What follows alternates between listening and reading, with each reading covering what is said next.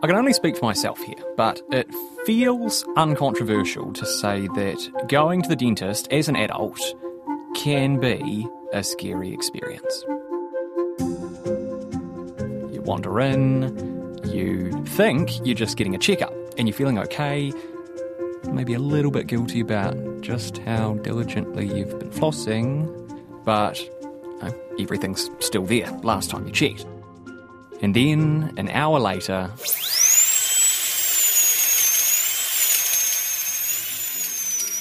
you stagger out, confused, disoriented. The basin where you had your teeth cleaned looks like a crime scene, and you have an unexpected $1,000 bill burning a hole in your pocket. Because in New Zealand, most dental care isn't publicly funded. But why is that? You know, we have a relatively socialised medical system here. General health services and GP visits, these are heavily subsidised. Dentistry, once you hit adulthood, is 100% not subsidised. Even if you qualify for a grant to get emergency work done, the general expectation is that you'll pay that back.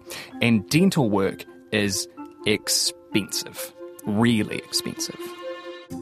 New Zealanders spend $2.5 million a day on dental care, averaging $350 per visit, which is crippling our vulnerable communities. Why aren't Kiwi adults receiving free dental care? You can't have good mental health if your oral health is very poor, if you're suffering, if you can't smile, if you're in pain.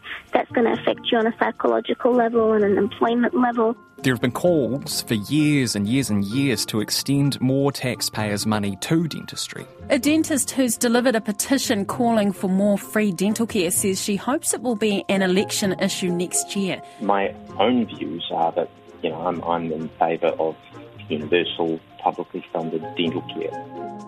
There was a report earlier this month advocating for the same thing. A new report has found publicly funded dental hospitalisations rose by a third in the last decade, and some places in Aotearoa don't even have a dentist available.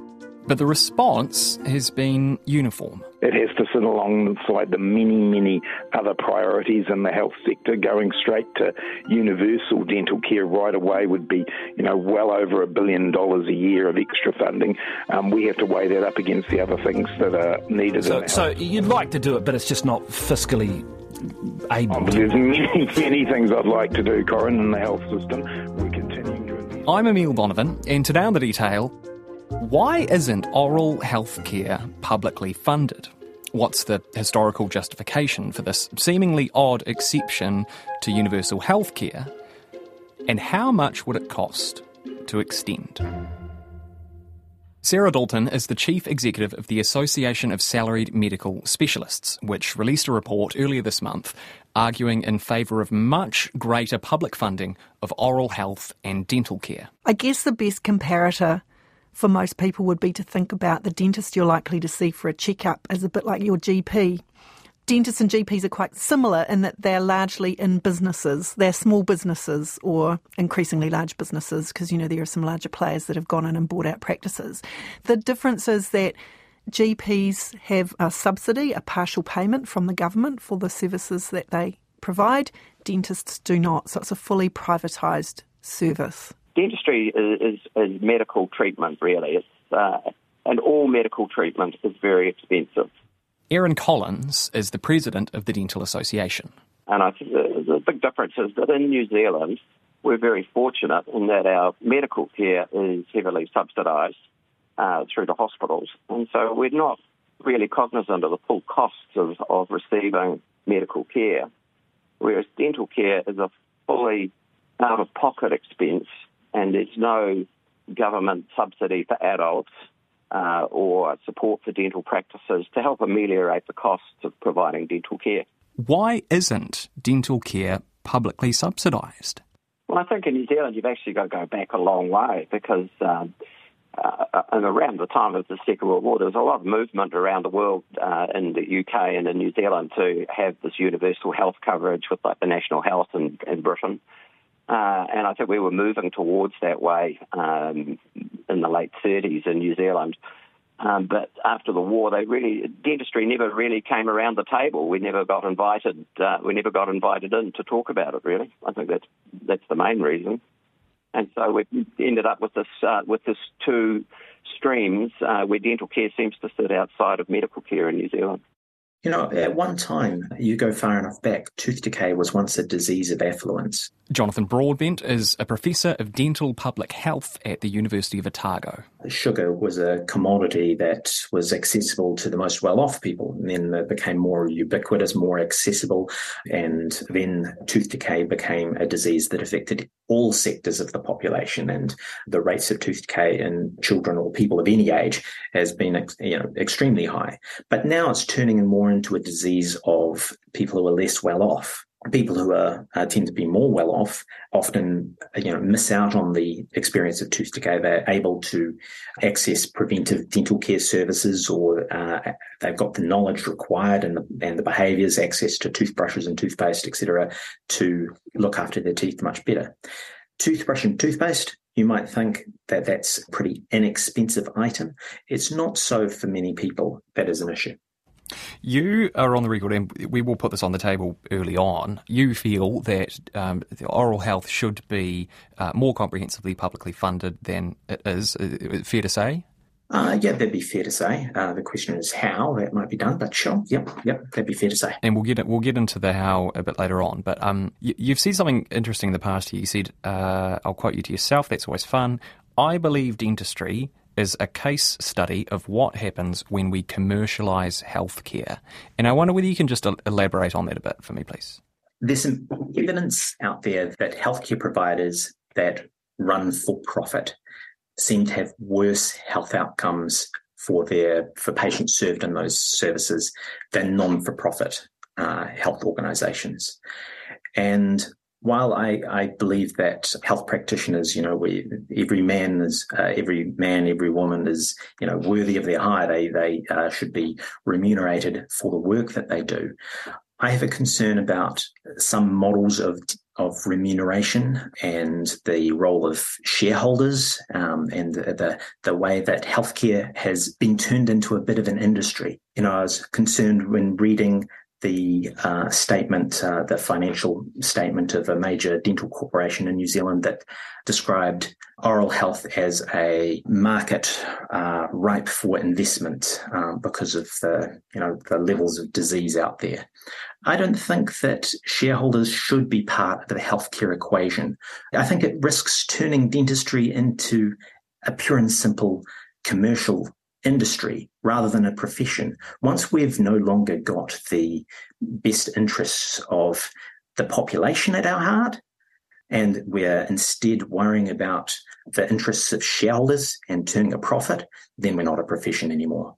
It clearly isn't working in some parts of the country, either for patients or for the service providers. So if we're talking about dentistry, there are parts of the country now where no dental practice will set up because it's uneconomic. More than 300 teeth were pulled out at a week-long free dental clinic in Wairoa last week. The northern Hawke's Bay town hasn't had a dentist in about 2 years. 250 people were booked in for treatment during the 6-day event, but they managed to see an extra 57 people on the waiting list. 277 fillings were given.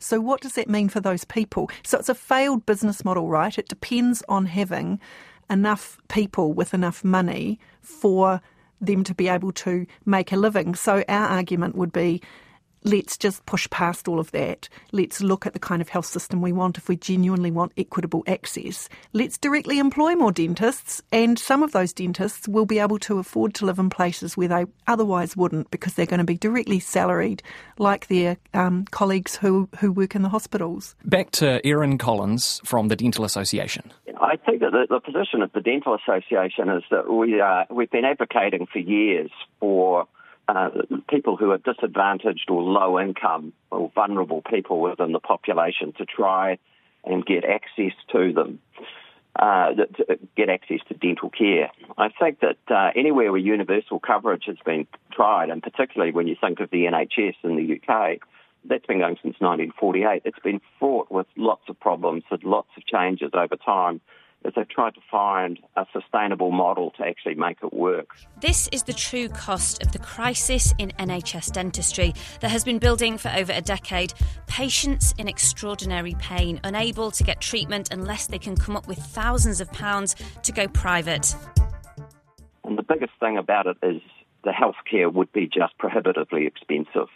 Government estimates suggest a universal model would cost anywhere between $187 to $450 million annually. Going straight to universal dental care right away would be, well over $1 billion a year of extra funding. And so realistically, we don't believe that universal health coverage for dental care is ever going to be possible out of the general taxation. Certainly, the idea put forward was that sugar taxes could be used and that money could go towards funding dental care. I think it would need to be on a much more sustainable level than that, with a bigger commitment from government. But I can't see how that would really work long term. I think the reality is that New Zealand is better targeting those people who are in a difficult situation, who are deprived or vulnerable, and ensuring that they can get access to dental care. There are more than a tiny number of people whose overall health is negatively affected by bad teeth. So you can't divorce. It's not purely cosmetic. So there are people that, this phrase is increasingly used about comorbid or comorbidities. So people with multiple health conditions, each impacting on the other and making the likelihood of them being able to live a fully healthy life less likely. So bad teeth it can impact heart health, it can impact on diabetes, it can impact on mental health, it can impact in terms of chronic pain and ability to participate in paid work. So there's lots and lots of areas. So actually, if you're talking about where can we do the most good for the most people, putting funded regular dental checks into the equation would be logical, I would have thought. The other thing is we currently spend only about 1% of the whole health budget on dentistry and on oral health. So, yes, I take the point that there is always going to be a scarcity of resource to some extent, but then there's also that much larger question, and I'm probably jumping ahead again, of do we actually fund our health system sufficiently? We run a pretty lean machine, and in terms of money in terms of percentage of GDP that we put into health and how much we tax our general population, we don't compare that strongly to OECD comparators, particularly the Scandinavian countries, Canada and some of the others who are running, we think, probably slightly more effective and better funded health systems. Here's Jonathan Broadbent from Otago University. I do not think that all aspects of oral health services should be fully publicly funded. Not all aspects of it. Some of what dentists do nowadays is relatively lower priority, cosmetic work or things that are, if we get on a conversation about need, right? What does a dentist think you need? What do you think you need? What is your need relative to another person's need? Does anyone need tooth whitening? Does anyone need smile design? Does anyone really need that? Or do we need relief of pain services universally accessible to all? Maybe do we need to have a preventive hygiene care available to all? Maybe do we need to have restorative work to help repair someone's smile who's had tooth decay in a front tooth? Maybe those are the things that we need. So if you're asking all dental care completely universally funded, I wouldn't be on the side necessarily of things like tooth whitening procedures and things like that. That would put to one side. We do have lots of solutions in mind. Some of them are those broader about prevention, social and commercial determinants of health, around reducing our reliance on sugar and sugary drinks. Is it time to ban unhealthy drinks from schools? The government wants feedback on a plan to outlaw fizz and all other sugary drinks from primary schools, meaning water, milk and non-dairy alternatives will be the only things kids can swig back on site. So, for example, making all our schools water only would be a fantastic thing to do, and it would cost nothing. We don't anymore routinely collect and report data on the state of dental health and access to dental care, so we should return to mapping that data and reporting on it. We need a dental workforce plan as part of the work that the Te Whatu Ora is adopting. We need to build our oral health learning in the medical curriculum that our doctors participate in as their training as well, so that we get better cross-fertilisation across medical and dental specialists. We would like more salaried dentists to be directly employed through Te Whatu Ora and community organisations. And of course, we think that even if it has to be done incrementally, we need to extend subsidised access to care. So at the moment it stops when you're 17. We think it should be pushed out. We think that pregnant women should have access, and over time we should push that on. The Ministry of Health suggested almost 2 years ago that free dental care be extended. An extra $96 million to cover everyone up to their 27th birthday. $17 million to cover low-income pregnant women, $30 million for low-income parents and caregivers, and $5.5 million for a one-off dental checkup for everyone turning 65. That's $148 million all up. You probably know we launched this the other day at Homeground, the Auckland City Missions building in Auckland, and they see the really pointy end of unmet dental need. They want to put a dental chair in there to support the clients they're working with, and they've been unable to fund it. And it's just so frustrating because good proactive dental care, it's just I don't know, they're just simple solutions that we are missing, and they are costing our economy. Like, let's forget about whether you think this is the morally right thing to do or the ethically right thing to do. It would be cheaper to be treating us all and giving us all access to a dental checkup once a year than to not do that. Erin Collins. Nothing is free. It's going to be paid for somewhere. And at this stage, what we're talking about with free dental care is that we're shifting, or there's a shift on the financial burden onto the taxpayers.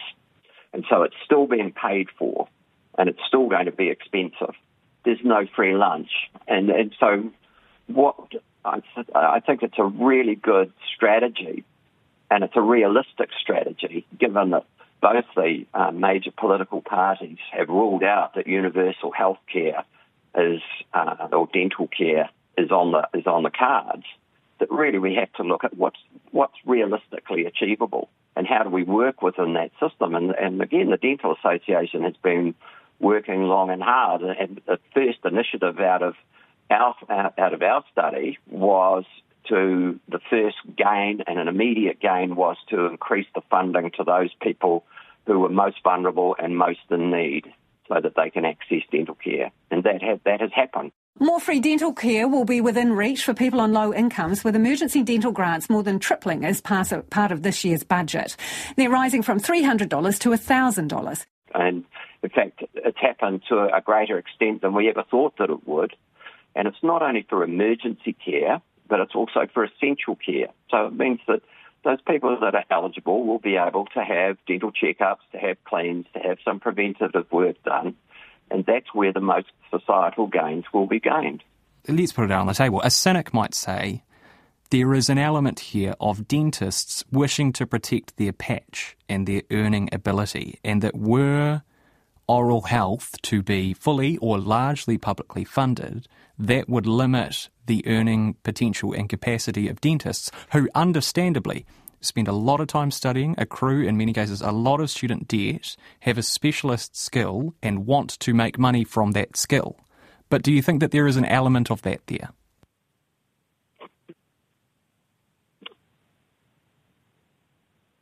I don't think that there's a huge element of protectionism from that point of view. I've been in private practice for nearly 40 years now, and I don't think that that's a particular facet of it.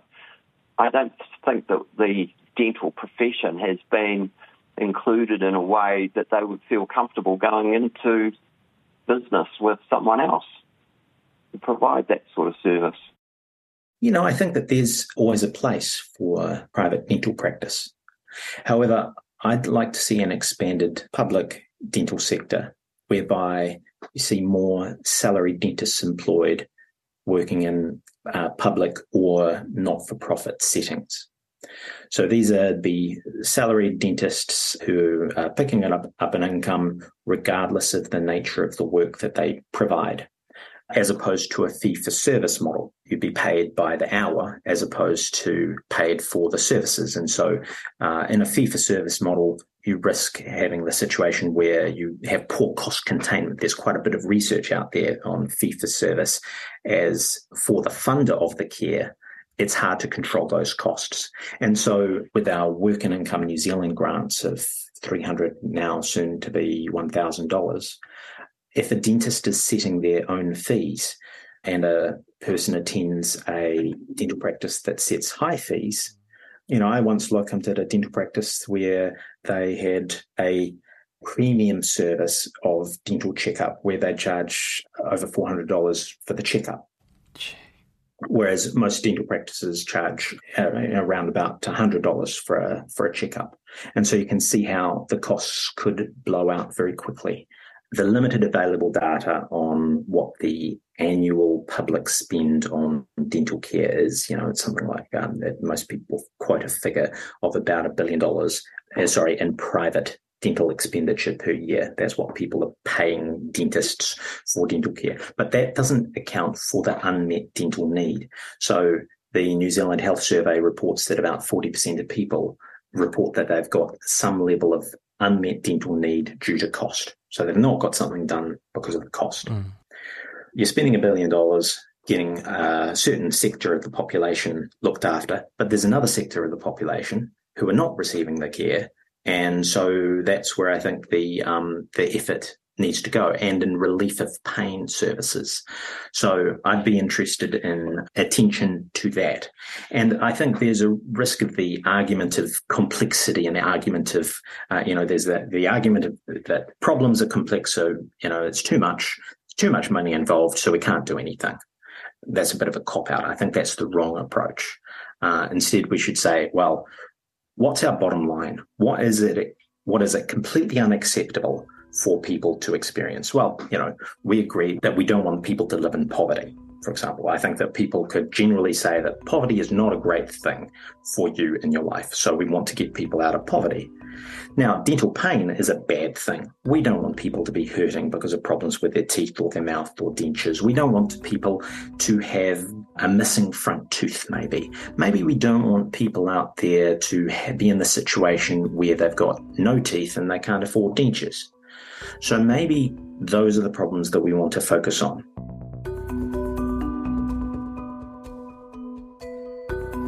That's it for today. I'm Emile Donovan. The Detail is public interest journalism funded through New Zealand On Air and produced by Newsroom for RNZ.